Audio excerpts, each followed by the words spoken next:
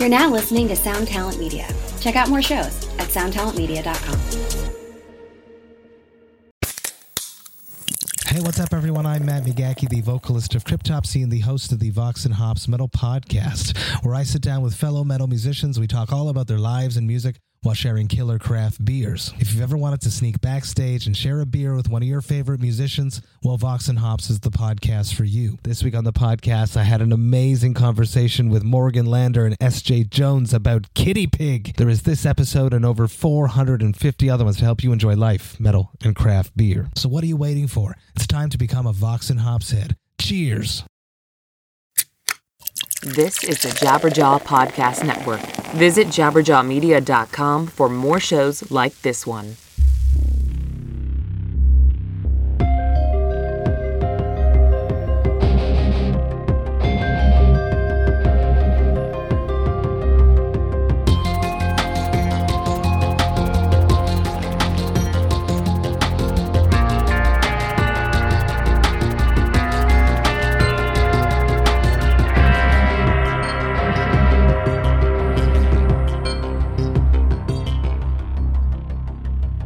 Hello and welcome to the X-Man Podcast. I'm your host, Doc Coyle. Thank you for tuning in, downloading, listening on SoundCloud, wherever you check out the show. It is always much appreciated. I want to thank everyone who listened and contributed to our last episode, which was a Q&A where I took questions from people online, and that was a lot of fun. It was different. And it's hopefully, maybe we'll do something like that again down the line. So that was really enjoyable. I was trying to fill a little space so we didn't run too long without having a show. And now I'm really, I have some free time, so I'm really trying to pile up the guests. We have a great show today. We're going to be talking to Brandan Schieppati from Bleeding Through, ex-singer of Bleeding Through, ex-18 Visions band member, really compelling guy. We're going to get into that in a minute. But before that, want to talk about a few things. First off, there's been, I guess, some drama in the internet sphere, between Bad Wolves, one of my new bands, and, Westfield Massacre, which is Tommy's old band, and Tommy and Five Finger Death Punch. There's just a lot of kind of internet weirdness and craziness and a lot of back and forths and conjecture and rumors and all that stuff. And I just want to say, I'm going to tell y'all what I tell other people, and it's basically a line I stole from Will Smith on The Fresh Prince. And that's between ya and huh, not ma, which is basically a way of saying, I really don't want any part of anyone else's drama, to be honest. I'm, very much about the task at hand, about maintaining positivity and, and really surrounding myself with people I like and endeavors I enjoy pursuing. So, if you want to know, you want some dirt, you want me to talk shit on somebody, I'm not doing any of that stuff. As far as I'm concerned, I like everybody. I'm not mad at anybody. And your boy Doc Coyle is staying the fuck out of it. So I just wanted to kind of bring that up real quick. I'm not going to make this intro too long. I want to get into our talk with Brandan. But before I do, I want to talk a little bit about my other band, Vegas Nerve. So this is a band I started a couple years back. Very, a passion project. Something I love the guys in the band. A lot different from God Forbid and some of the other more heavy bands I've been a part of. And so with this band, even though it's a passion project, something I don't do full time, I really want to keep it going and keep doing things. So we shot a music video for the song called Promise Me the World. And it's coming out on Monday. That'll be June 19th. So I figured I'd play the song on here for those who haven't heard the band yet. And this is like probably about as metal as the band gets. It's a higher energy track. But yeah, that video will be coming out Monday. And if you haven't heard our EP, it's called Visceral. It's on Spotify, Apple Music. You can buy it straight from the band at vegasnerveband.com. if you like the song. But anyway, I'm gonna show this to you real quick. Check it out. This place is not a home. This place is just a tomb. It's the tomb of the king. He took everything. We built him a temple and he locked us in. They locked us in.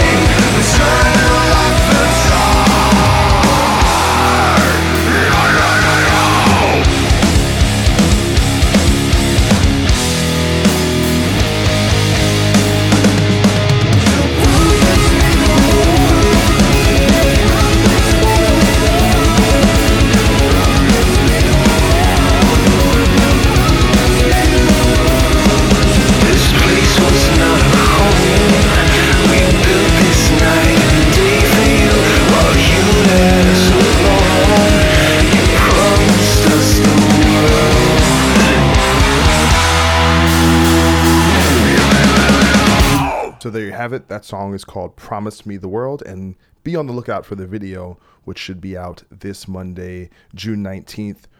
Something I should also announce, we are doing a couple of shows in the Northeast in my home area. Right now we have booked August 4th, which is a Friday night at Dingbats in Clifton, New Jersey. So all my New Jersey people, you better come out. And the day after that, that's Saturday, August 5th, we'll be playing in Philadelphia at Whiskey Tango. We are still putting the lineups together for those shows, and we're looking to do a New York show somewhere in Manhattan or Brooklyn or something like that on one of those surrounding days too. But it was really important for us to, release some music, do a couple shows, and, we'll see what happens down the line. But it's definitely something I really enjoy doing, and I'm excited to get to do some gigs with those guys. So spread the word. I hope to see you guys. Now, on to our talk with Brandan Schieppati. Known this guy a very long time. It's actually really great to catch up and kind of have someone who, comes from the same world, and kind of we have these references that go back to this underground independent hardcore scene. And, you know, I just don't have that many people in my life, you know, that I can make certain, you know, make this particular band reference or talk about this stuff. You know, only a few of us really got to experience that firsthand. And, you know, Brandan is just a really impressive guy.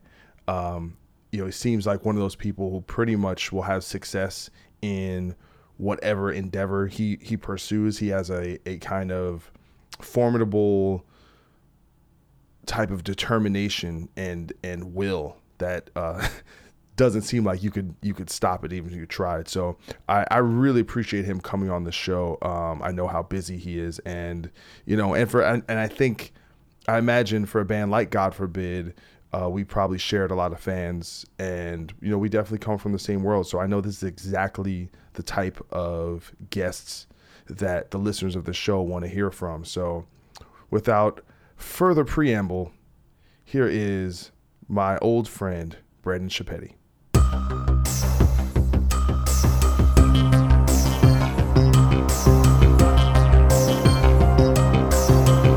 Right on, man. Thank you for being on the show. No worries, man. Thanks for having me. You're one of the, I'd say the major gets, you know, or like my big kind of master list of people that, no, that's seriously like the reason why I started this show. Like, I think in many ways the concept behind the X-Man show almost started probably the day after Chimera broke up. Yeah.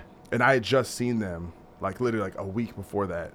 And then I wrote this article called "This Is the End," you know, and kind of, it was very like my visceral, you know, like immediate feelings, you know, about what had kind of happened between God Forbid breaking up. Were you feeling like you're witnessing like an end of an era? Well, yeah, but it was like this kind of triumvirate because, like I said, we broke up 2013. Yeah. And when did Bleeding Through break up? 2013. 2013.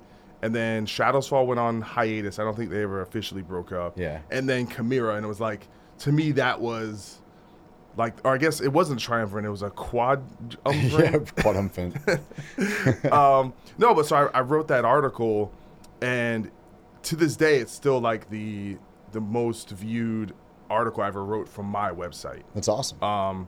But it touched a nerve, and it kind of, you know, I didn't know it at the time, but it described kind of the philosophical mission statement behind the show, which is to figure out what happens to a generation of, you know, men and women involved in this scene when, where I think, because there was so much of a relation between the group of bands we came up with and like the thrash kind of movement, right? Yeah, like totally. It felt like this correlation between, oh yeah, we're the coming up of Metallica and Testament and Overkill and Exodus. We felt this connection. You could totally see it like that because, you know, the late 80s, early 90s Bay Area movement of all those bands, and like you go to Texas and you grab a band like DRI that kind of had that like thrash kind of thing as well. But that time frame, it was kind of interesting because you could look back at that time frame and you started seeing Slayer videos on MTV and stuff like that for like Headbangers Ball. And you kind of saw like, you know, like Exodus, and, you know, you throw Metallica and Megadeth in there, and just that whole scene was popping off a little bit more. You were seeing videos, you're seeing everything. And it was kind of like this, like, yeah, it was the thrash era, but it produced bands like Metallica and Megadeth and Anthrax and bands that kind of transcended that area, that moved on to another level. I've actually thought about this before, how in about the early 2000s was kind of like the second wave of that. Yeah. That, like what you were talking about. And here's the correlation between, you see like the thrash metal kind of started like underground, and then it had the bigger bands that like went past it. And that's when like metal started getting on like radio stations like KNAC in Southern California, you know, MTV, and like just seeing videos, you know what I mean? It was like, it was kind of crazy. So I kind of feel like punk in the 90s is what the 90s was all about. It was all about like the pop punk era, you know, like Blink 182, stuff like that. And that kind of changed like the demographic on MTV as well, and within pop culture. And it was only a matter of time before some sort of like metal swung back around. And what I noticed is that new metal was knocking on the door. You know what I mean? And that kind of in a big way. You had huge bands. You had huge new metal bands, exactly. Like so bands like, you know, like Korn and Coal Chamber and Slipknot. You see bands bands that came through like around then. There was almost like this that in a way it helped bands like Bleeding Through and God Forbid. Even though when like Slipknot was kind of coming through and Coal Chamber, I remember saw Slipknot on their first tour, and they opened up for Coal Chamber, and I remember I wasn't in Bleeding Through yet. I was playing guitar for 18 Vision still, but I remember watching Slipknot at the time, and I said to myself, dude, like this is gonna happen for these younger bands. Like this is, because here's this show that's fucking enormous. Here's this band that has breakdowns and is screaming into a microphone and has more of a metal influence that I feel like it's gonna open some doors for like smaller bands. No, I remember hearing it the first time I heard. I think I heard Spit It Out first, which I was like, but when I heard Sick, I was like, this sounds like a hardcore scene. Yeah, band. totally. And the funny thing is about that. So I'm backtracking a little bit, but 2004 Ozfest is really the thing that broke it. That was like the second coming of like the thrash era metal, more traditional metal bands. Like the new metal stigma was done.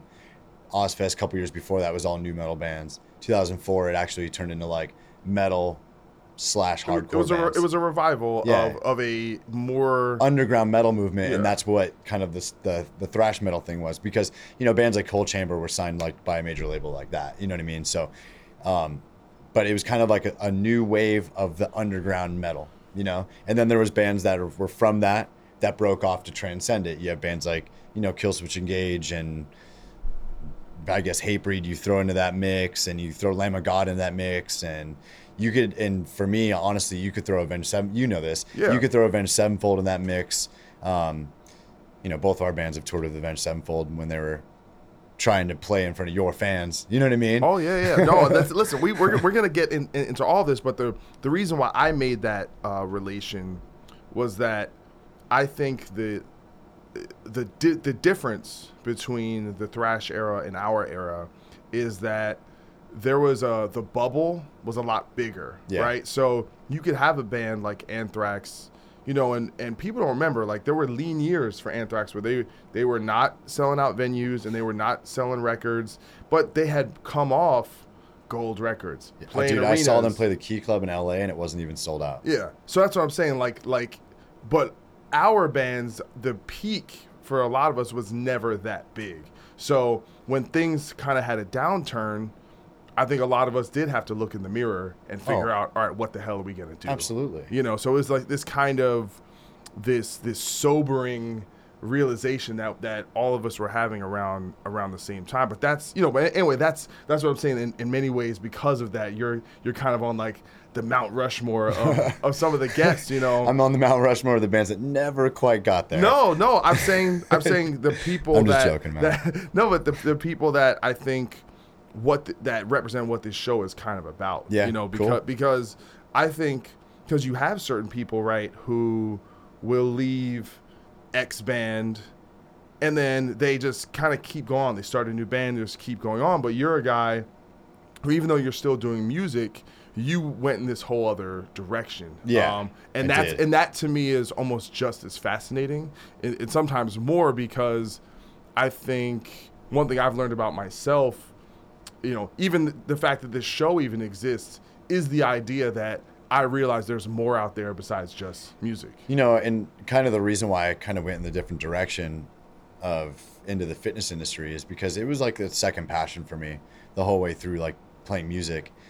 And I kind of saw it being like this new underground movement. It was kind of weird. Like I saw it from an outside perspective and be like, I could help make this like cool. You know what I mean? Like, and I can make this more acceptable for people like me. Yeah. And you also have, you know, you being a personality that has an audience and people you could reach to. Totally. You actually could get to a market, you know, so to speak, that perhaps wasn't being served or catered to in the way that you could communicate. And a huge thing of reason why I didn't like stay in music after, you know, kind of decided to pump the brakes on Bleeding Through. I I managed bands for a while in like the mid 2000s all the way through about 2010. And I actually had like some great bands like Let Live, All Shall Perish, For the Fallen Dreams, Lionheart, Straight from the Path, like real bands, you know what I mean? And I didn't know that you managed. And I was doing pretty well kind of finding these bands and helping these bands get going. And then eventually I was like, this is killing the rest of music for me, because now I'm on this side of it and I'm seeing the way that music actually really works, and I fucking hate it. Yeah. Well, and so it was weird for me. So when I decided that, okay, let's look into something else, what are you as passionate about? And I said, well, fitness is that thing I'm passionate about. And I decided to go to that. And a lot of it, I mean, honestly, a lot of it was, I reached a certain level with Bleeding Through I was very proud of with the band. And we reached levels that I didn't even think was possible. And it took everything out of me when it was around the time where I kind of had to like start thinking about life after. And so there's opportunities there to like do bands with other people. People were reaching out and saying, hey, you know, if Bleeding Through is going to be done, like come sing with me in this new project. And just a lot of stuff that never even happened. But I literally had to say to people, I don't think this band's going to be as big as Bleeding Through. Not that I wouldn't do it because of that, but I don't have the fucking energy to grind like that again. Yeah. Like I just don't have that energy to go out there and make it a daily and hourly and minutely. Well, it's all it's type thing. I think that, you know, one thing we can kind of relate to it being kind of similar in age, and also having a band start from that point of like nothingness, right? Yeah. Like where you're literally like, all right, this, you know, and I guess in some respects, Bleeding Through had a leg up just being that you were in 18 Visions, who had a name, and you were coming from this scene that kind of had its own brand, I guess, associated with it. So, but even with that, you're still starting from scratch, and to see something that starts from nothing and all of a sudden it becomes an actual thing that people care about, and you're selling records and you're selling concert tickets, and all of a sudden people don't, you know, when you're doing that in your mid-20s, it is everything. Yeah. It is everything else is kind of background noise. Totally. To what you have to do, and the level of commitment to just kind of put the blinders on, put your head down, and just go forward,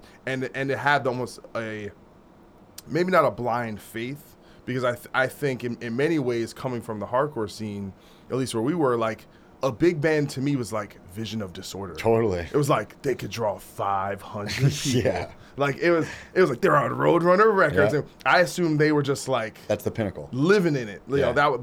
But the idea that was a band, or we had a, and then your band gets to that level or above that level, and you're like, man, this is still tough. Yeah. Well, I had people say this to me, and when it actually happened, it became so clear, and they're like, people think, you know, local bands, when you're coming up, that, oh, when you get a record deal, man, it's easy, man. You get a manager, you get everything's easy. Like, no, that's when the work starts. Yeah. Is essentially, actually, or what I've noticed, the bigger the band is, the more work there is. Yeah. The more press, the more you have to, all right, we're working with these designers to figure out these merchandise designs. Yeah. All right, we have to coordinate this marketing and all, you know, it's like there's so much, especially if you are the dude in the band. Exactly.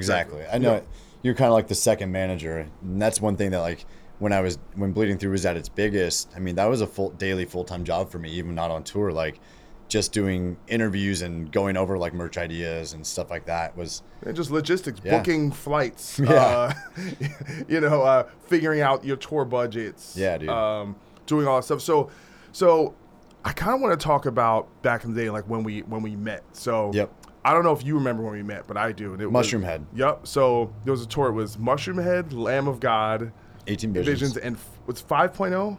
That was tour? The band, yeah, 5.0. 5.0, right? So, and it was this kind of cool thing, because I think around that time, this was, I think, 2001 or 2002. It was my last full tour with 18 Visions. I believe it was November 2001. Something like that. And but it was this kind of cool thing, like back then when you were a quote unquote scene band. Yeah. Where, like, you know, because things were so regional back then, like it really was like a blockade. Yes. Between contact and like seeing a band from California was like a rare occasion. I'm sure vice versa. Seeing a band from the Northeast was like a special deal when a band would travel and do, because back then a lot of times the hardcore bands would literally just go to the West Coast and maybe do 4 or 5 shows and drive straight back. Totally. And, the middle of America, there wasn't so many spots back then. You know what I mean? Like, I remember when Colorado, Denver first started having like shows, and that was like, wasn't until like 94, 95, like it was slow getting to there. So it was hard to book that area. So yeah, you would only see certain bands at certain times. Yeah. But the thing that was cool about that moment meeting you was that because even though we were separated by 3,000 miles physically, the fact that a band can make a little noise and then you meet someone, you have this kind of like mutual admiration society. Like, oh, what's up, man? Yep. And like, I know your band, you know my band, and you have this respect out the gate. And then you have something in common right away too. So it's a little bit easier to like talk to people. You know what I mean? Yeah. So. But I thought, it was like the first time I saw the band, and I just remember James did the Harley. The Harleys. Listen, you're shaking your head. I thought it was the coolest fucking thing. It was pretty cool. Ever, because here's the thing. And this is, to me, the legacy of 18 Visions, and I could be wrong, being that I wasn't exactly there for the inception or to see how the band grew organically in person. So this is kind of like outsider looking in, especially like, essentially that was the point when 18 Visions kind of became a thing. And so just my perspective was that, rock and roll swagger was not really, I won't say it wasn't allowed in the scene, but it certainly was not something that people embraced. Like, we fucking forced it, man. So I loved it because it was just so different. Yeah. And it also was kind of counterintuitive to the way the band sounded. Yep. Because the way the band sounded, the people that were probably really into the band were like the tough guys. Mm-hmm. So it's this weird dichotomy, it was super heavy and stuff. Yeah. But that's what I'm saying. It'd be like if, like remember that picture of Slayer where they're wearing like makeup? It's almost like if Slayer would have kept wearing glam makeup, but sounded like Slayer. Slayer would have kept looking like Poison, but sounded like Slayer. Yeah. It was this weird thing, and then obviously after that, you guys kind of, who coined the term fashion core? That wasn't us. Okay. That was that's kind of interesting because that was kids from I believe I could be completely wrong, but I believe that a few kids from Long Island coined that. Like a zine or like a journalist or something? Like these kids that were friends with that band From Autumn to Ashes coined it and started making like shirts and shit and selling them. And it was weird because then... Did it just say fashion core? It just said fashion core. Okay. And then everybody, we come places and we go places and people would be like, oh, you're like, I'm not into like fashion core though. And I'm like, what the fuck is fashion core? Oh, like you guys, what? Fashion core? Like, and I remember even when Bleeding Through started, people were like, you guys are just another fashion core band. I'm like, have you seen my band? Like, we're ugly as fuck. Like, what do you mean we're fashion core? Like, it was just like, it was interesting. But yeah, we didn't even coin that term. Well, no, but... And we kind of went with it a little bit because we're like, well, fuck it. If that's what, fuck it. I mean, we are pretty fashionable. We do play hardcore. And sure, if everybody wants to put like, things together like that. So you have to address a urban legend that spread to the East Coast. And it was like the lore of this fashion core band was that all the guys in 18 Visions are hairstylists when they're not in the band. This was is there any truth to this urban legend? Yes, there is. Okay, so when there was a certain point when James is a hairstylist still, and that's like his day job, and he kills it, and he's very successful. He's really good. He was a stylist. Javier was our bass player at the time. He was a stylist, and at the time I was in school to be a stylist. So 4 out of 5. Listen, or 3 out of 5. Maybe it should have been style core. Style core. Or hair core. No, but we heard so much fucking weird shit. Like we would go places and we heard the hair core. And what's funny is like the first time we ever like went to the East Coast, like people, like you said, it was like kind of like it didn't make sense. Like, here's this band that looked like fashionable, like for real. Like, we had our hair done. We were wearing like not fucking cargo pants. Like, we had like jeans on and like nice t-shirts and stuff. And we were playing this heavy fucking shit. And people clowned us for it at first. They're like, well, what's this? And like, it's because they just didn't know. And then next time we came through, every fucking motherfucker looked like that. Yeah, so but I think that's the interesting thing about it is that it wasn't contrived. Yeah. It wasn't like you guys had this grand plan. It's like, we will do this and then it will create this. No, that was really just us. No, I know. That's exactly what I'm saying. And then, so I remember you were the first person I ever saw with a faux hawk. Right? Yeah, man. And to me, when you kind of take that kind of thing, what you guys were doing, hair wise, and then even like really good tattoo work, like full sleeves, because a lot of hardcore people would have tattoos, but a lot of it would be shitty. Yeah, shitty work.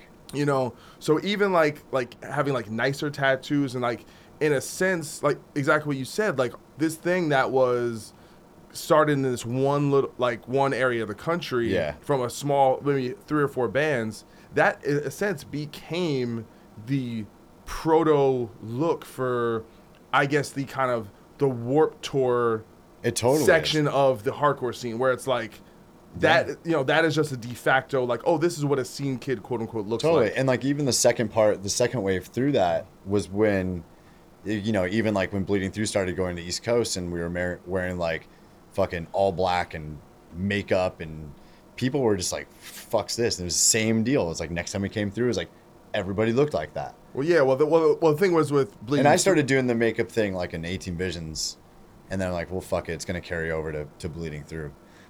Well, that's it. But I think with Bleeding Through, it took on this new like goth aesthetic. A total goth look, yeah. And then, you know, kind of, you know, you guys would like rep, you know, the Misfits and Danzig and kind of bring that world. It's called Dude Goth. Dude Goth? Yeah.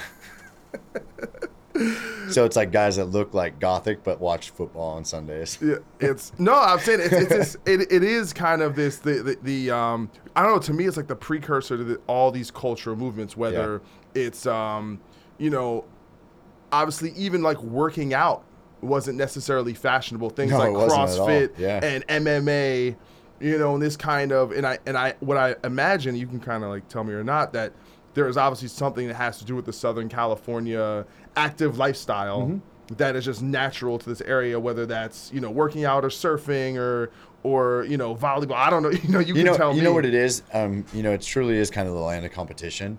It's just a fast-paced, moving part of the world. And, you know, people think that California is like super laid back, but I mean, you live here now. It's not. This place isn't laid back at all. This place fucking busts their ass all day. I think by comparison to the grind that is New York or Boston or Philadelphia, I think whatever it is, I think just having a little more space. Yeah. And having it be a little sunnier, and a little warmer, and having like I said, I think, you know, it's probably costs about the same to live here as it does live in New York or Boston, but the quality of life is just kind of like a little bit bigger, a little bit. You got a little more space, it's a little nicer, and that allows you to relax a little more. It definitely is more relaxed, but I know what you're saying. It is like, the way I look at it, LA is all about hustlers. Totally, it's a hustle state, and the people that persevere are the ones that do not get caught up in chilling. Because the thing is, you can get a kind of whatever decent middle class job and be comfortable, and it's cool, and just chill, and it's fine, and there's nothing wrong with that. But if you're the type of person that says, well, I'm not, you know, I can basically do that anywhere. Yeah, I'm here to do something bigger things. The opportunity is there. Yeah, and that's kind of like why here, you know, like in Huntington Beach, where we are right now, where my gym is, there's the most gyms in the city compared to any other city in the world. For real, and this area, and I think it's why a lot of bands spawned from this area at once. Like, you know, you look at just like a core group of bands that grew up at the same time around the same area, that we're all friends. Atreyu, 18 Visions, Bleeding Through, Throwdown, Avenged Sevenfold, Thrice. Like, you look at all those bands and you're like, all those bands are pretty successful. I don't think without the other band, we wouldn't have done that. I think that we had like this, not like ill-willed competition, but there was friendly competition between all of our bands, whether we wanted to admit it or not. But I think that's what drove our bands to like try to succeed and really like go and do it. And when you're talking about like we have the extra time to like work out or the more space, that was just part of it. Like we all said, you know, we're gonna try to outdo the next band. Yeah, well, like, but I'm pretty sure Straight Edge had a lot to, you know, those things were correlated. Oh, totally. Because, you know, the way I look at it, if you are straight edge, especially on tour, where there's a lot of downtime. Oh, dude, that's why I started. You were able to basically utilize that time to put, you know, to something positive. Yeah. And it's something we got a guest. That's Mick. What's going on? We met before, right? I think so. You look super familiar. You guys have probably met. Either we met or you look exactly like someone else. I'm always hanging out with him. Yeah. Oh. So yeah, there was a lot of downtime. It was funny. Here's the difference of like time. When I was on tour, like in you know, let's just say Warped Tour we did in 04, or we did Ozfest 04. Let's talk then. When I was working out on tour then, there was maybe like 4 other people working out and a bunch of people walking by with beer going like, yeah, fucking 12-ounce I girls. would work out with what's his name from Throwdown? Ben Dussault. But I was, you know, I was like not as ripped as you guys, or as like I'll say this.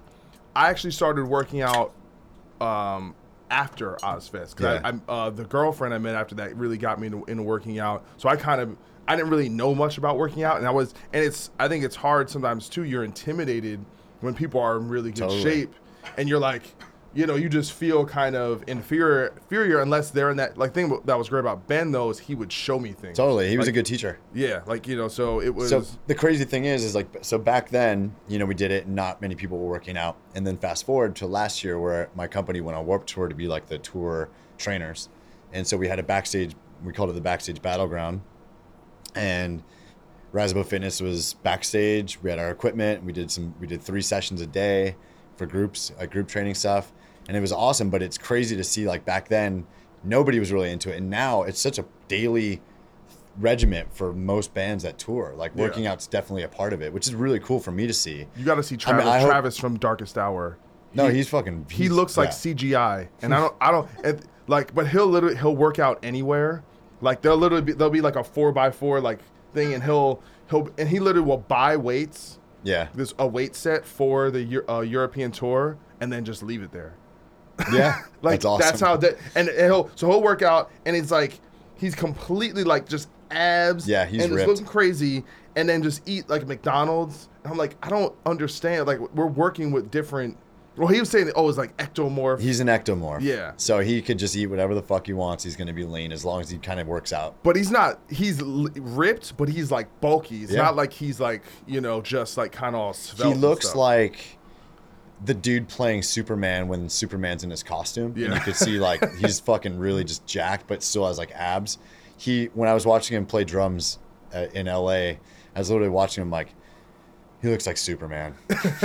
He actually does look a lot like that actor. He does, dude. He does. Now that you think about it, see, Travis, you know, you're wasting your time in a band when you can be in like Avengers. Or you could just wear a cape when you play drums.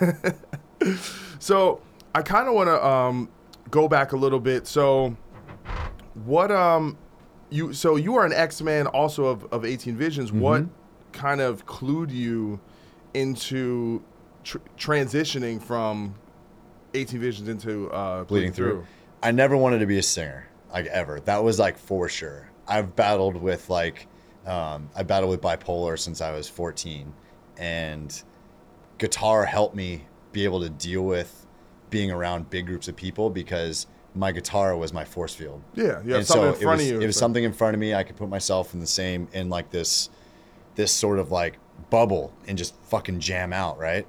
And so I'm like, I could do this music thing, which I want to do. Like, I love music and I want to play and I'm passionate about it. It's like, I think about it daily. It was my life. And so that was my one way of being in a band was guitar.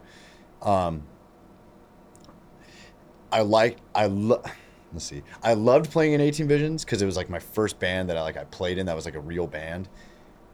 But then it turned into more of like a like. I joined Throwdown during the time of playing in 18 Visions. I played guitar for Throwdown, and I liked that as well because it was fun, but it wasn't really my thing. I wasn't really like more like just like a basic or more basic hardcore. I liked more metal, and I liked more eclectic and more.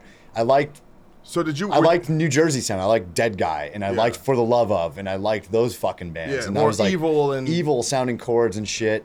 And I never, like we were talking before we went on air, I never learned how to play guitar from anybody really. So I would experiment with chords just to be like, okay, this is kind of cool. This sounds fucking rad.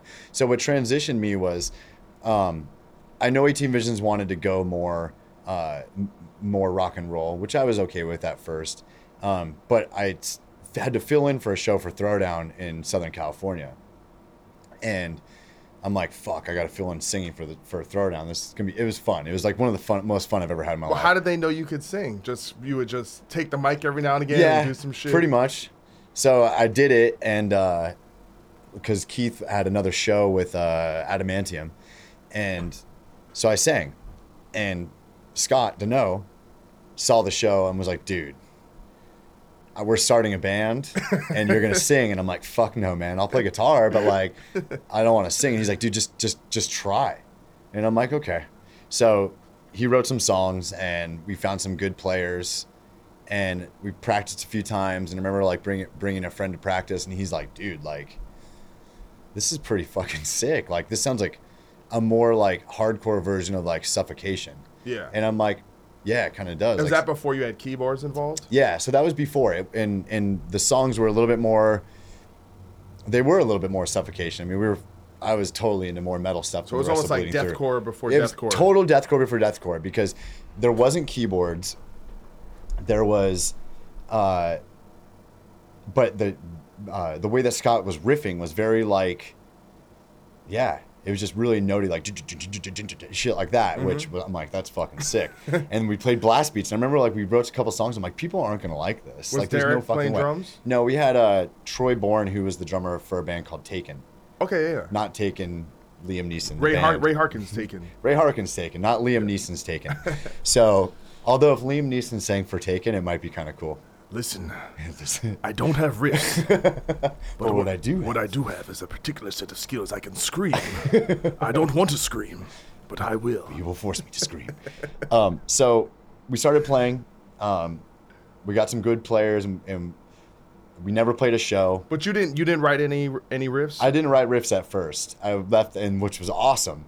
I'm like, this is sick. I got to show up and like just write like lyrics. And I always wrote lyrics because it helped me deal with my depression and stuff. Mm-hmm. So, Showcase Theater called me, and because 18 Visions was going to play a show at Showcase with Martyr AD. It's the first time Martyr AD came to California. Hard band. Yeah, dude, that first show, oh my God. And they needed another opener. So the promoter was like, dude, like, what about your other band, Bleeding Through? And I'm like, I don't know, man. Like, I don't know. So I called all the guys in Bleeding Through, and they're like, yes, let's do it. So how many songs did you have at that point? 3.5. What did you like, covers? Or? I'm not joking you, man. We just played the whole set twice? We decided to add another measure of a part, and I just freestyle, like, scream into a microphone. Yeah. And that was it. Cool, whatever. And I remember after that show, people were like, dude, like, do you have a demo? Do you have a CD? And, like, people were, like, into it, and they were, like, moshing and shit. And I'm like, this is kind of cool. So I was like, well, maybe we should, like, play more shows and, like, do a demo. So we did a demo, we played another show. People bought the fucking shit out of the demos. We played a third show at Chain Reaction opening for somebody, and I can't remember who. I think it was Phobia. Sold more demos. The fourth show, we headlined Chain, and it was sold out. And I'm like, that's fucking awesome. And people were singing the lyrics to the songs. I'm like, this is pretty fucking cool. At this point, you had, what, 5 songs? We literally had 5 songs. We played 5 songs, and we covered an Integrity song called, the song was No One, which was like 1.5 minutes long. Wow.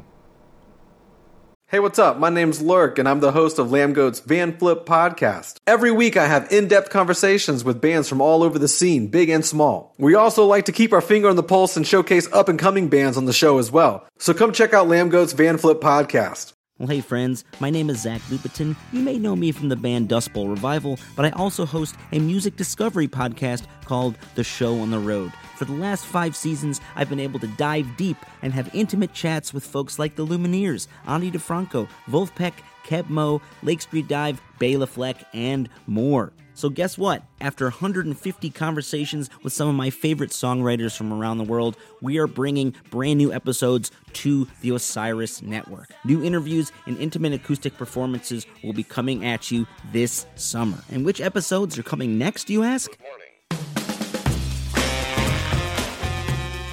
I am Zach Goody, the lead singer for the band Smash Mouth. Our band is called Milky Chance. We are based in Berlin. My name is David Shaw. I sing and write songs with my band, The Revivalists.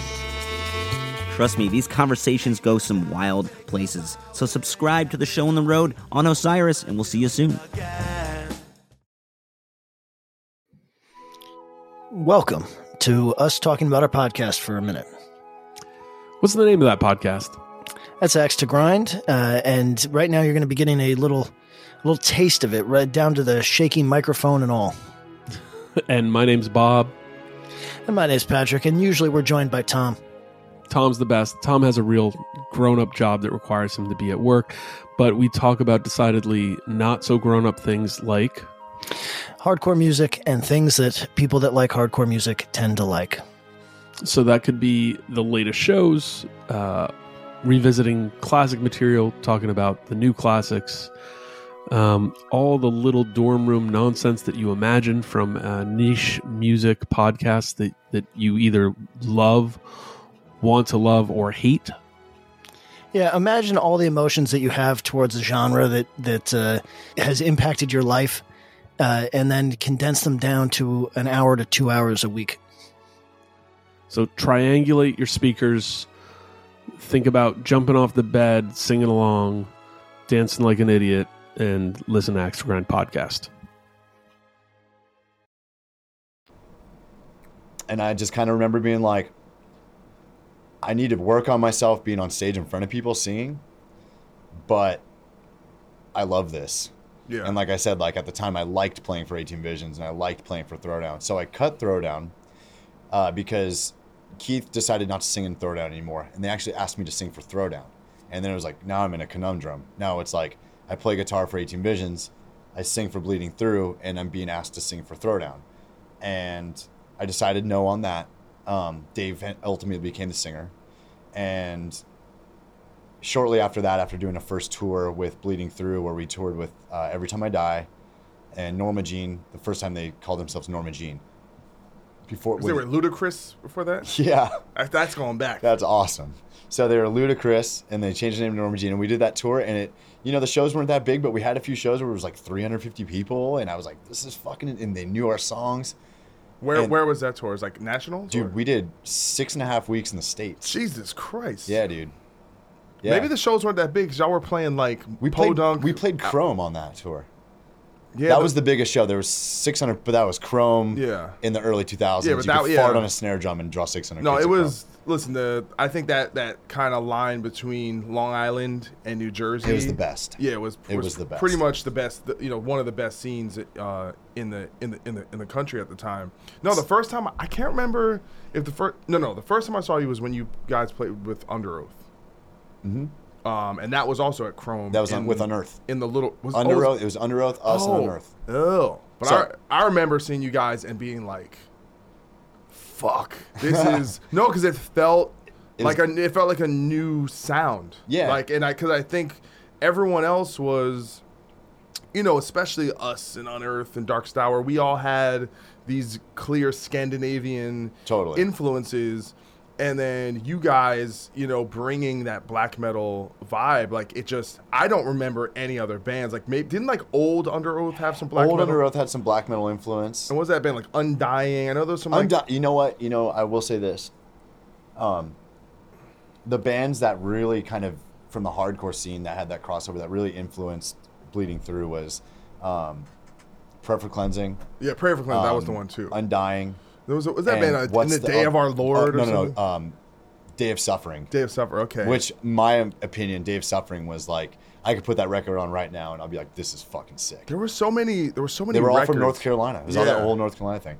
So on that tour that I was talking about with Every Time I Die and Norma Jean, we cycle back around, we play Showcase Theater in Corona, and there was about 800 people there.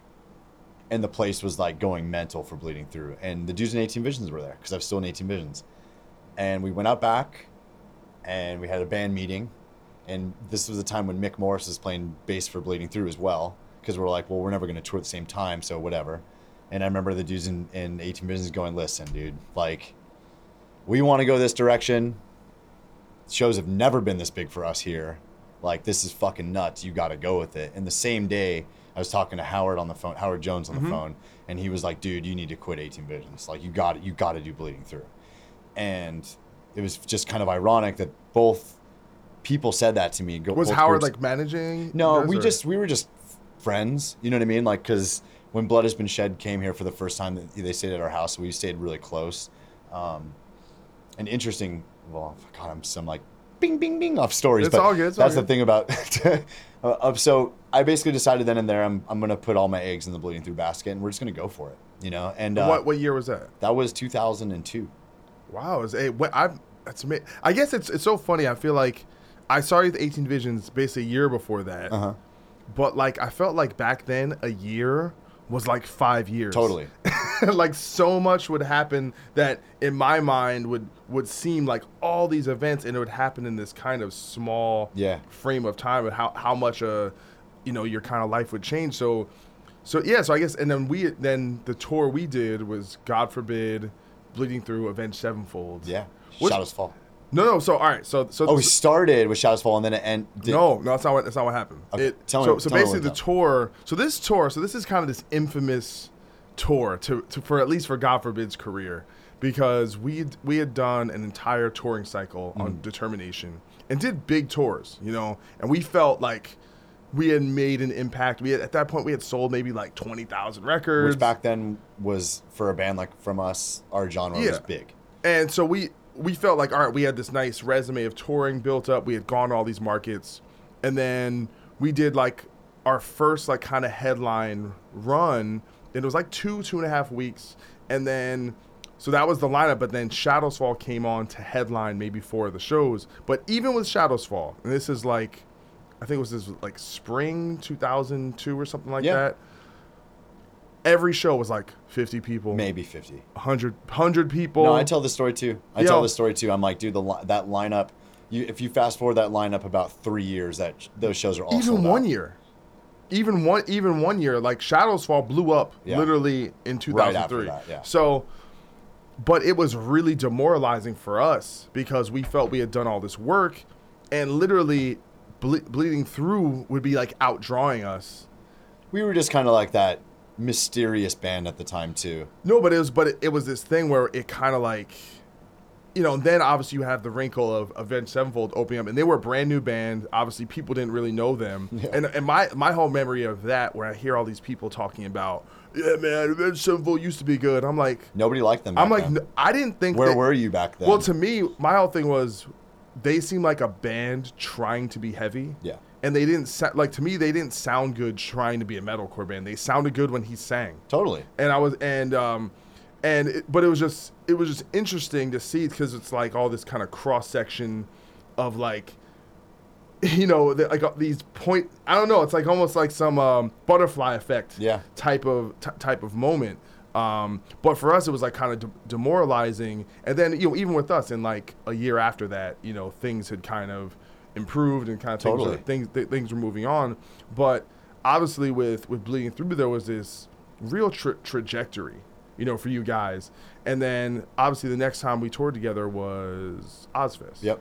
And something you brought up before, the one thing I kind of noticed is about that kind of time was that I felt like around 2002, and that time I felt like me and you were pretty tight. Yeah. And then I felt like 2004, you were so like I felt distant. Yeah, I was awful. And for real, I was fucking awful. And really, to be honest, like I talk about this even on my podcast, mentally I was in a really horrible state at the time.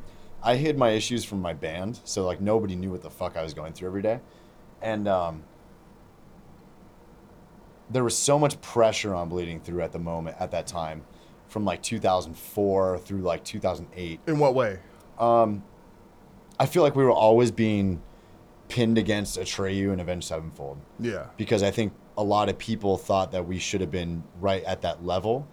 We were always on Atreyu's coattails, but Avenged was just like gone off to the races. And it was like... That's so weird. That's so weird to me because you guys are like an extreme band and they're not extreme bands. And that's the thing. And I always thought Bleeding Through was way heavier and almost part of like a different scene altogether at the time. Yeah. Even from Atreyu, like our bands commingle, but it's kind of like when we toured with Both My Valentine, it was just different worlds. Yeah. Even though you see similarities, you're like, dude, these people have never heard and these people have never heard. It's just fucked up. We might as well. You mean that there was a difference between Atreyu and yeah. Both My Valentine? No, and Bleeding Through. Oh yeah, that's what I'm saying. So it's a different like people. I don't think people really. Here's what they do is they can say, okay, they're from the same place. Yeah. Okay, they kind of play heavy music, but so there's this interesting thing. So Atreyu went to record with Eric Rachel at Tracks East in Jersey. A big part of that because they really liked Determination, the way that album sound, and the interesting thing about the production of that album is it has really low gain, clean guitar sound. Did you record on line 6s? Was that true? It was. I don't actually. They're like so. It's hard to say. We're going to splinter off on stories so bad. No. I can tell you one album that line 6 is the actual like secret sauce. That was Constitution of Treason. Okay. On the reamp, we used it, but we used it in like 2001. That was what we were using live. Yeah.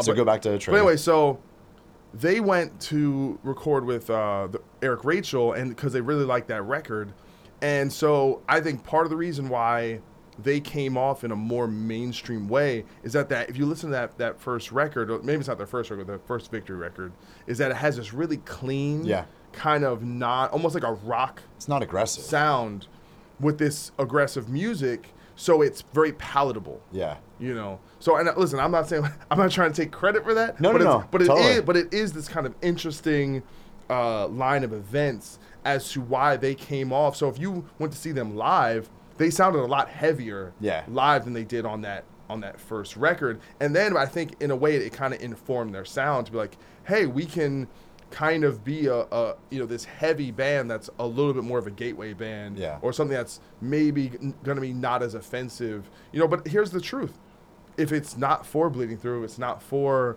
18 Visions, for Poison the Well, there is no Atreyu. And everything kind of built on one thing, and that's just how it is. It's like the way I look at, like, if there's no Glassjaw, you don't get the Used having like a platinum absolutely, record, or like Taking Back Sunday, become like it, and it's just, and we kind of get upset that the original band didn't get as big as the band that capitalized off of their establishing a sound or a scene, but it's just the way it is. You can't really. There's no justice. Well, and that's the thing. It's like everybody, the industry was basically trying to pin our bands against each other. And, and you felt that. I felt that, and at that time,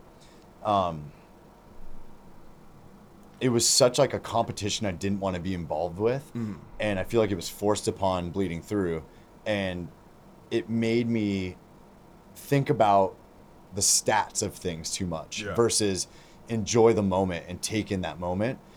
Between like the years of like 2004, 2008, I just had like the fucking ultimate like tunnel vision, sound scan, like I was just in fucking determination mode all the time, and it sucked because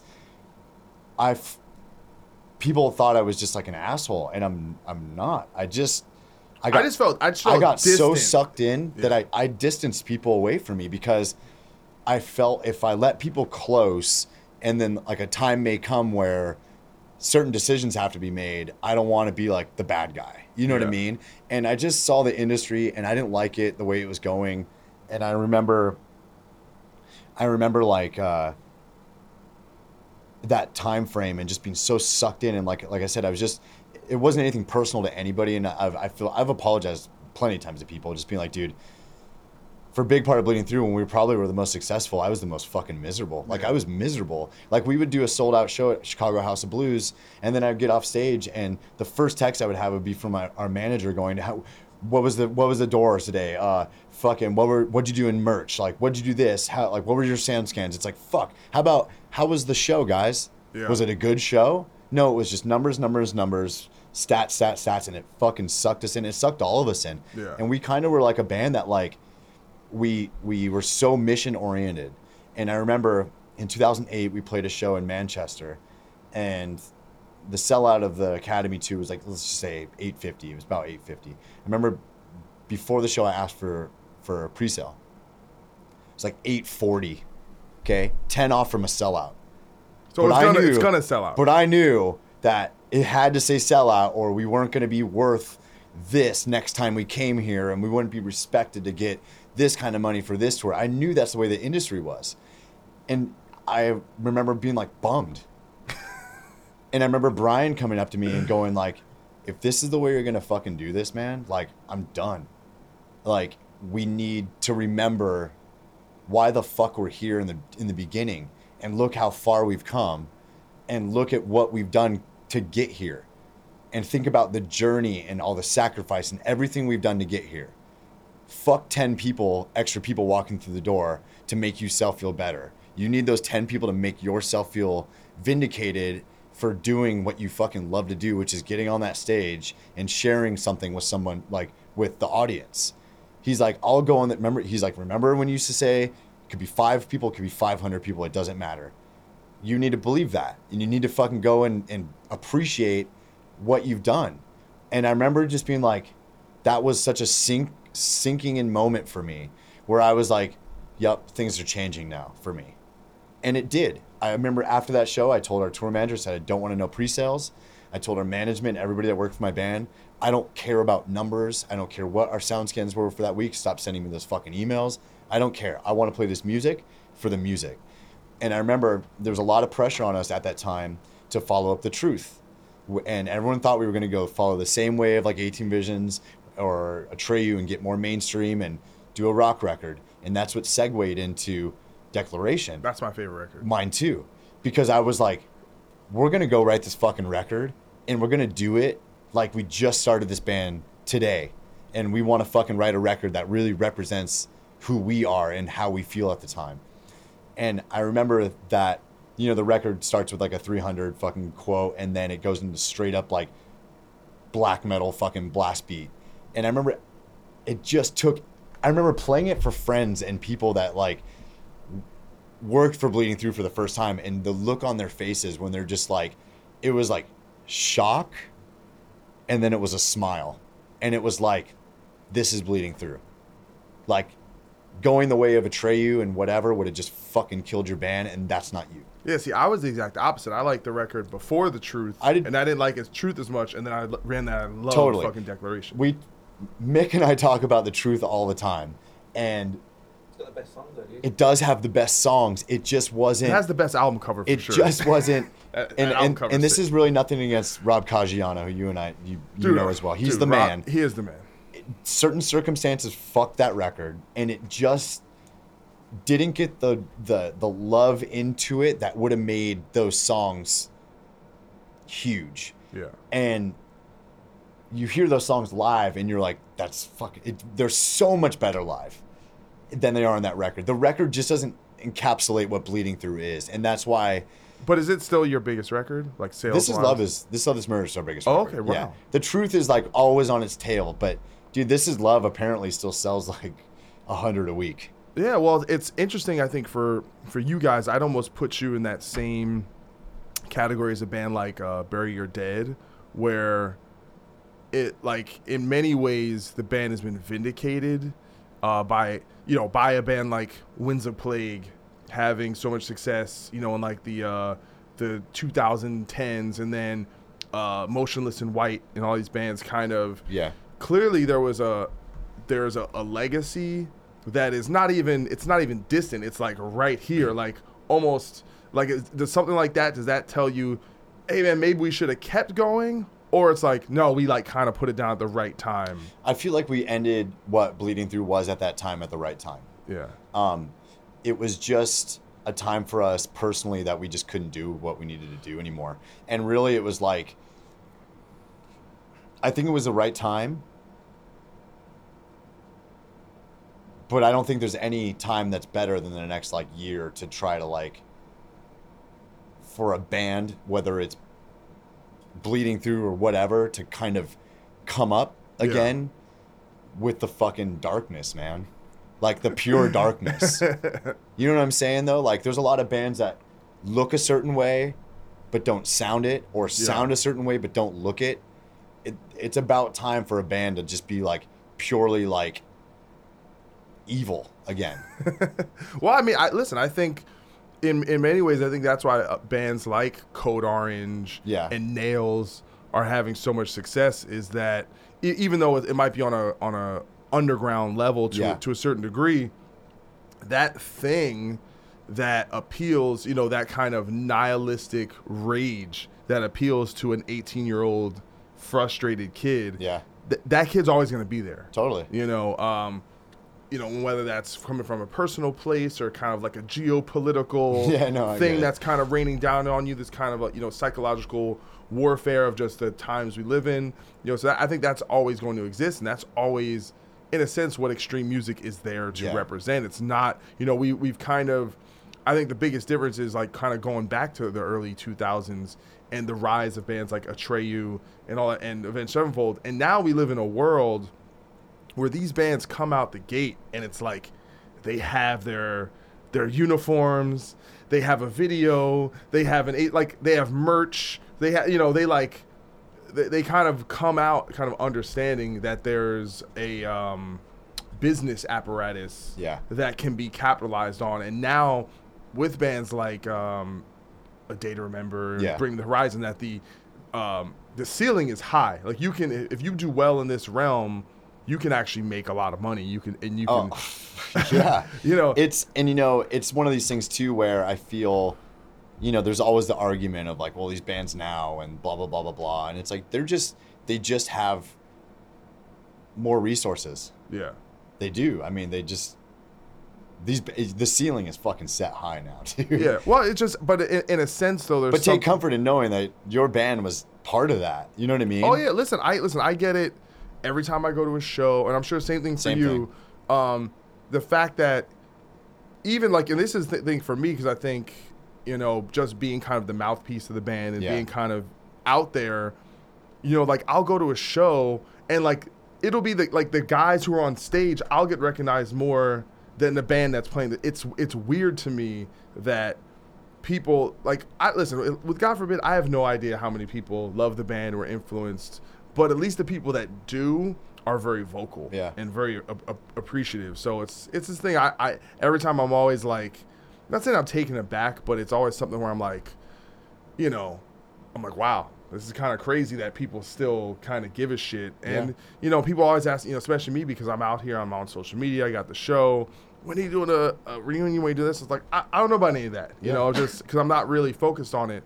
But hopefully, if something like that did happen, it would be cool to have, people give a shit. They will. And the truth is, but the truth is, like, you're telling me about, you guys are selling out this, like, we never had that peak. Like we never, we would do a big show in Jersey and there'd be 1,000 people there. Or like we could do like 500 people in London, or something like that, or randomly, like I said, we could sell out the Showcase, a thing here or there, but there was never that peak where sold out tours. Like we even though we had the record sales to a certain degree, not the huge, like we never cracked 100,000 like in the States on any record, but we would sell 60, 70, 70,000 records. But so in many ways, it's always interesting to see like the bands who are on that kind of next rung of the ladder, that inadequacy never goes away, right? Like you're always looking at the next band. It is, man. And it's like, and that's the thing, like I had to step back and like start living in the moment. And like when I talk to bands now that are like, when I went on Warped Tour, it was funny because it was like every time I walked around, people were just like, hey, I got this question. And it was always like a deep question. It was like, like, what do I need to mentally think about like on a day-to-day basis out here, because I'm struggling just like putting myself in it every day. And I'm just like, every day make a fucking memory, dude. Yeah. And like lock that in and try to like create memories every day, because this will end. I'm sorry to like burst your bubble, but you mean someone who's in like a band? I'm talking about people that are in bands, like backstage would like stop me and stuff. And I would tell them like, this will end one day. And whether you don't want to think about that yet or not, but it will. It's going to end for everybody. You know what I mean? Unless you're the fucking Rolling Stones, which there will never be again. It's going to end. So at the end of the day, if you don't have anything else other than like memories, it's worth it. And I think people are like taken back by it. They're like, oh, okay, well, they meant like save my money or something like that. I'm like, no, create fucking memories and live with it. Because like I said, 2004 to 2008, I don't have memories. I was just in fuck everything up mode. That was it. And like, it sucked. So you talk about these, in a sense, heights of the band that you couldn't appreciate. Was there an actual visible period where the band started to tail off? You know what? We were really fortunate to never have like an extreme drop off. When we were at our peak, we were at a really solid level. I feel like we were a generation band to where there was a certain era of like 2003, 2007, 2008, where this music was at a heightened level. It was like the golden days, you know what I mean? And so I think it kind of fell off for everybody. And so we kind of knew other bands where it was like numbers were getting smaller together. Like, we would talk to like we would talk to Every Time I Die and As I Lay Dying. We'd all talk about the same thing. Like, our shows are getting a little bit smaller, guys. Like, what's up? We were very fortunate to always have solid shows. Yeah. You know what I mean? Like, no matter where we played, we would always draw, if it was a 500 cap room, we would draw 400. If it was like a 300 cap room, we'd draw 300. If it was a 1,000 cap room, we'd draw about 800. We were never really at like the high level of selling crazy shows out, but we always had a solid fan base. That's good. We man. never lost promoters' money, and that was huge to me. So that wasn't a factor in you. It wasn't. In us bailing the band, it was really, I have this business opportunity to start a gym and start another career and start other businesses off it, and I knew what it was going to take. Fucking 14, 15-hour days of grinding. You know what I mean? So how does that? What's the difference? And obviously there's the mental aspect of that. You had this turning point where you started to kind of appreciate just the day to day and not get wrapped up into the numbers. Did you take that new kind of approach and appreciation into the gym world? Yeah. I did, but fuck, man, it makes the music industry look like a cakewalk, like for real. So well, it's probably so. By the time you got involved, like I said, these things are more popularized and they are more kind of pop culture, and the competition, I'm sure, is insane, right? It is. I mean, I feel like I got in at a point where I established myself a little bit quicker and before a lot of other people did. So as far as my gym goes, it's like a fabric of the community now. You know what I mean? It's we have a solid membership. It makes good money. The clothing company I did off of it was just a hobby that ended up making more money than the actual gym. It's called Rise Above Fitness Apparel. Yeah. So we just started doing that, and we made a shirt and it sold, and then we made a couple shirts and more sold, and it was just like this. Okay, so now you said that's doing better than the gym? It does pretty well, yeah. That's awesome. And we sell like everywhere. So I mean, and that was a good thing. One thing has made the other thing.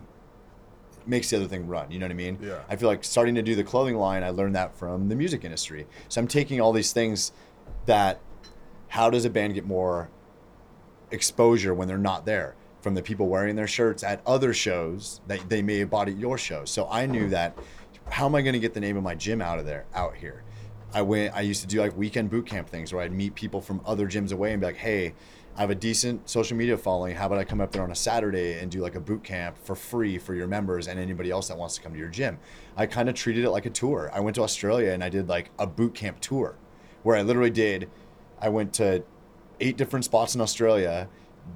I had a tour manager on the tour. Like, it was a tour, man. And I literally showed up at a gym instead of a venue, and people bought tickets to go work out with me and have me talk about fitness. So, but are these fan like is this kind of from the umbrella of it's transcended past the band? It first started with the band, where I would get like some people from the band that it definitely helped me. Yeah. But I mean, fuck, man, I'd say 90% of my actual clients, like that I personally trained, don't even know I was ever in a band. Well, the thing that's interesting, I guess, especially when it comes to Instagram, is that, you know, this is as just someone, just purely as a spectator, you see that there are like these kind of fitness celebrities, you know, and I don't know your ranking in the Instagram. I'm like a D-list fitness celebrity. No, but that kind of creating a following, totally, you know, where you know, and I think you kind of, even early on, I noticed just the way you would engage on social media. Like, I saw the potential in the fitness industry, and that's why I literally said, I'm like, dude, I feel like there's a major need for someone like me.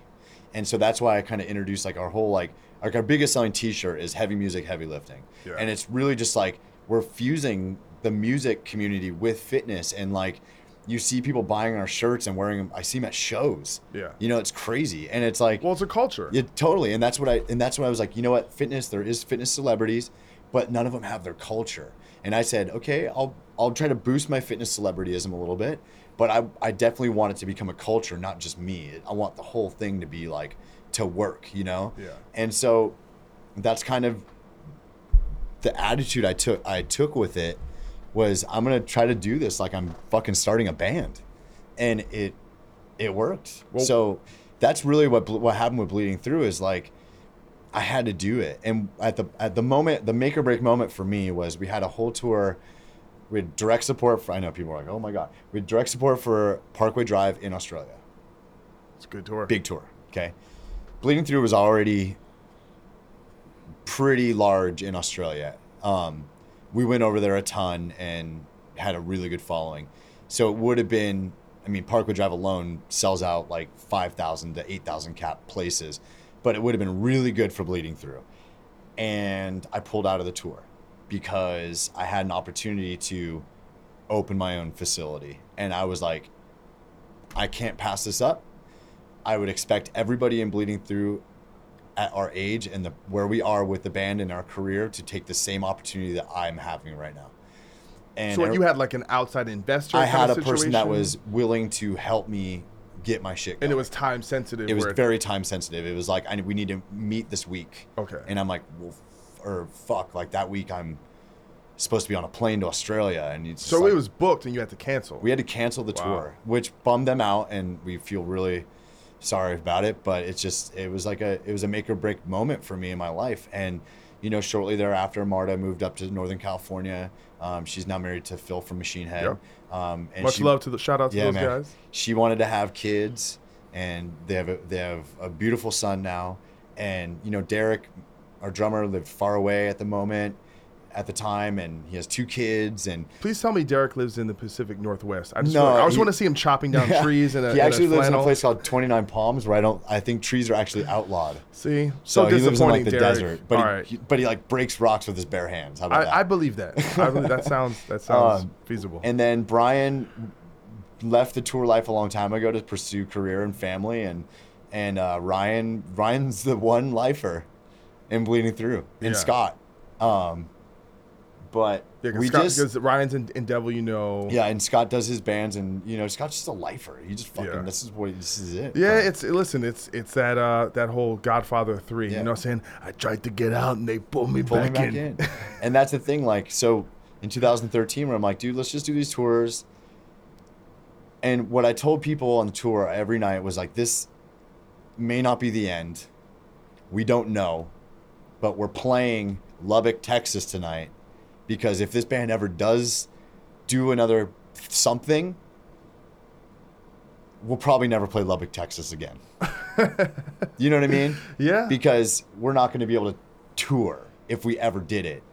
And It's destabilizing. It was a way that I felt we had such a personal connection to a lot of people, and I think that's why our shows stayed consistent through our career. That it was important for us to do those tours to say goodbye to people, to fans, like in places like Lubbock, where we would draw fucking 500 people in Lubbock, and it's like, what? Like, no one did that. And so we wanted to go to those places just to be like, we're here to say thank you for making this incredible dream happen for us. And this isn't bye forever. This is bye for now. Yeah. And that's kind of how we left it. I think that's pretty awesome. Like, God forbid didn't get a chance to kind of put a bow on anything. Yeah. It was very abrupt and very, there's certainly no emotional resolution. Yeah. And maybe that'll be rectified at some point. But that's really great to hear. I also feel like there's this thing with hardcore scene bands that they never really break up. It's they don't. There's always a benefit show. And that's the thing. We actually got back together a year later to do a benefit show 2 years later to do a benefit show for Ghost Inside. And it's like, yeah. And we played that show. And I remember like dudes that were at the show and that worked for the band for years and even us afterwards. And I'm just like, dude, we were fucking awesome. Like, literally, I'm like, we were fucking good. Like, straight up good. And it felt so good. It really did. And I remember, like, just being like, we just kind of looked at each other and we're like, let's talk in a year or so. You got it in your back pocket if you ever want to. Well, so, but I don't want to talk your ear off too much. Yep. But before I go, I just want to talk about two things. One, you have a podcast. I do. All right, so what's your podcast called? It's called Negatively Positive. And it started off as just Brandan Schieppati's podcast, but I mean, honestly, like, my name is such a mouthful, so Negatively Positive, and it's really, I call it Negatively Positive because that's really how I am. Yeah. I'm like the most positive, like, piss and vinegar person on the planet. That's kind of how I feel like Bleeding Through was, like a negative band with a solid, good ending. But I talk about a lot of fitness, and a lot of people ask me like fitness questions. And but you have guests, or it's just I do have guests once in a while. I like to get fitness and music people because I talk about both a lot, and I talk about lifestyle and mental health and stuff like that, and what people can do if they're struggling with something. And really, the shows are dictated by questions by people, though. Mm-hmm. So I'll ask, like, drop me some questions in my comments, and I'll get to as many as I can. And because I used to do like Q&As on Reddit all the time, and I decided to just do the podcast. And I've interviewed some cool people, man, but lately I've just been going solo with it. Yeah, I've just been going on these like 50-minute rants. I just did my first Q&A. Sometimes it's good for your soul to just talk shit in a room by yourself. Well, the funny thing is, I think that's remember that's a skill. Not everyone. Some people like just don't feel comfortable doing that. And I've, with my podcast, I'll have a discussion like this, but then I also have kind of a preamble where I'll kind of talk about what's going on. And depending on what's going on, I've been getting a little more out there, letting the tape run a little bit more and just kind of go for it. But it's a very weird thing to kind of talk to yourself in a room. It is. That's why I kind of do like the questions thing. But, it's the whole reason another reason why I started even doing podcasts is because I'm a weirdo and I listen to like AM sports radio. Yeah. Okay. I'm a fucking huge, just everything jock. But I would love to have my own sports show. Yeah. Like, I would absolutely love it because I'm knowledgeable enough and I do enough research, and I love when people ask sports questions and I think it takes them back a little bit when they do, because I'll give you like a 10-minute answer on like a short question if it has to do with sports. Are you a general sports, or you have your teams? I mean, I have my teams, but I pay attention enough to baseball and football to know a lot. Well, get on it, man. Listen, I ran into a God forbid fan on Twitter who's actually the Minnesota Timberwolves ESPN beat guy. Oh, nice. So I got to go on their podcast and talk NBA, and I have a couple of my good friends that we'd like to just do like an NBA podcast at some point if we can get cool. Benny from at Gaslight Anthem to get his mic working. But But no, man, listen, man, here's what I've noticed.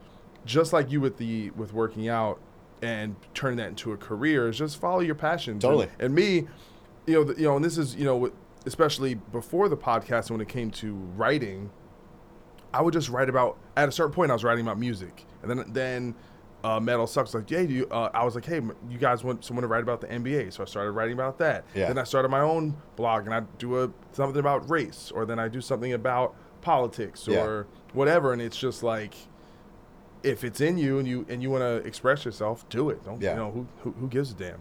And one last thing before I let you go. So you also have a new-ish band, the Iron Sun. Yeah. And it's funny, I was listening to it last night, and I thought it was going to be like, for some reason I was expecting like a more straightforward hardcore band, but it's not that much different stylistically than Bleeding Through. I think it carries a little bit more of like a I'm really mad vibe.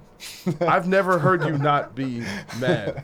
I'm still waiting for that. Yeah, I feel like it's the vibe where it's different. I kind of just feel like it's,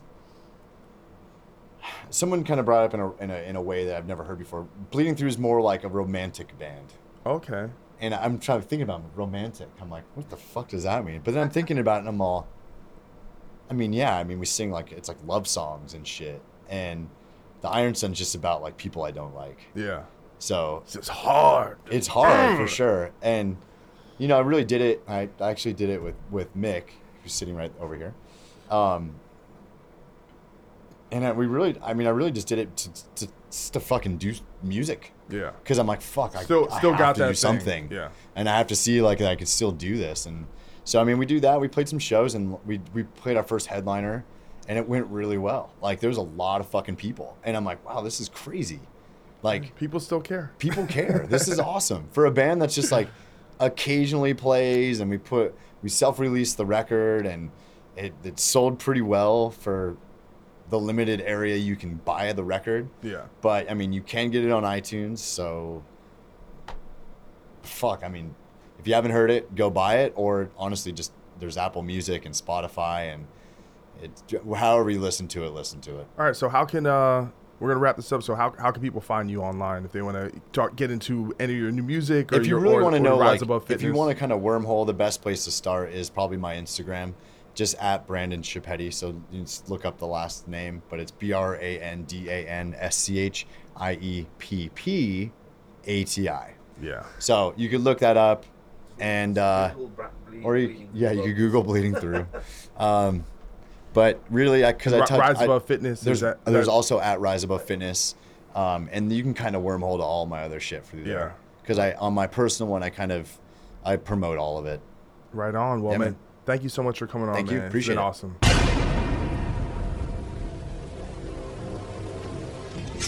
War's in your blood.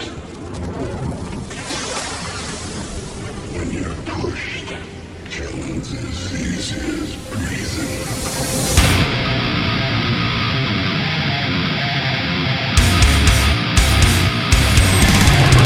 Fucking go!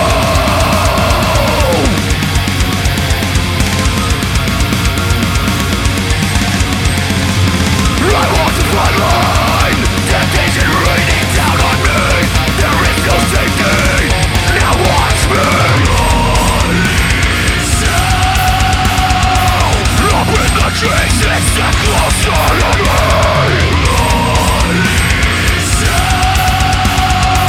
This is what you get for fucking with me. Don't you stand closer to me. I bring the hell. I find your voice all over my chest. You can't save me. That's why I live this my life. Keep me in exile. That will destroy your scene. You think you're safe? Now watch me. Up in the trees, it's the closer to me.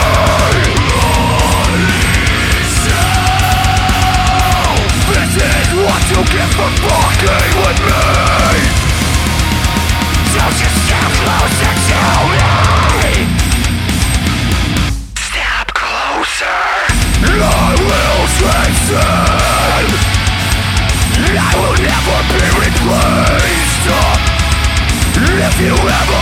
step up to me, you will fucking be erased. You will be erased. You will be erased. It's an fucking sort of scam. You will fucking be erased. So what more can I say that hasn't been said? I tell you what, son, there's plenty more where this came from. And now your apologies, they don't mean shit. Shots fired, and hell is coming with me.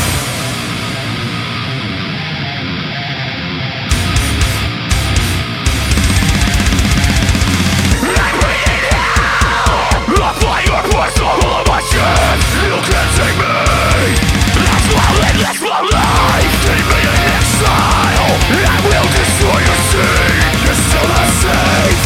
Now watch me unleash you. Open the gates and step closer to me. Unleash you. This is what you get for fucking with me. Don't you step closer to me. So that was Unleash Hell, and believe it or not, that's not Bleeding Through. That is Brandon's new band, The Iron Sun, and that is from the album Enemy, and you should definitely check it out. It's some very, very heavy and aggressive stuff, and yeah, that dude's got a set of fucking pipes on him.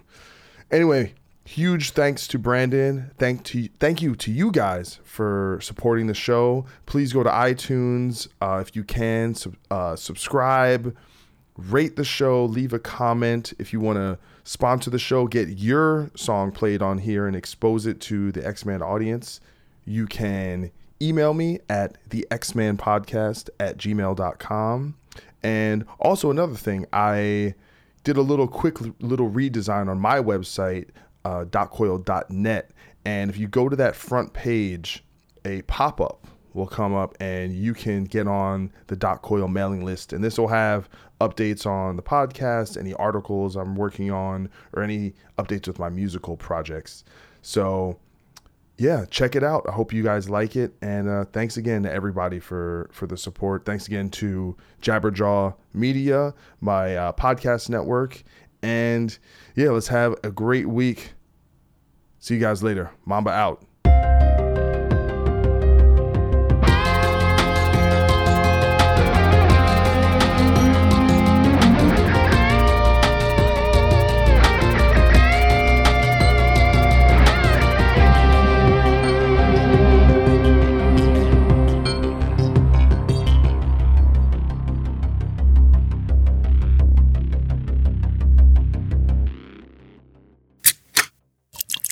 This is the Jabberjaw Podcast Network.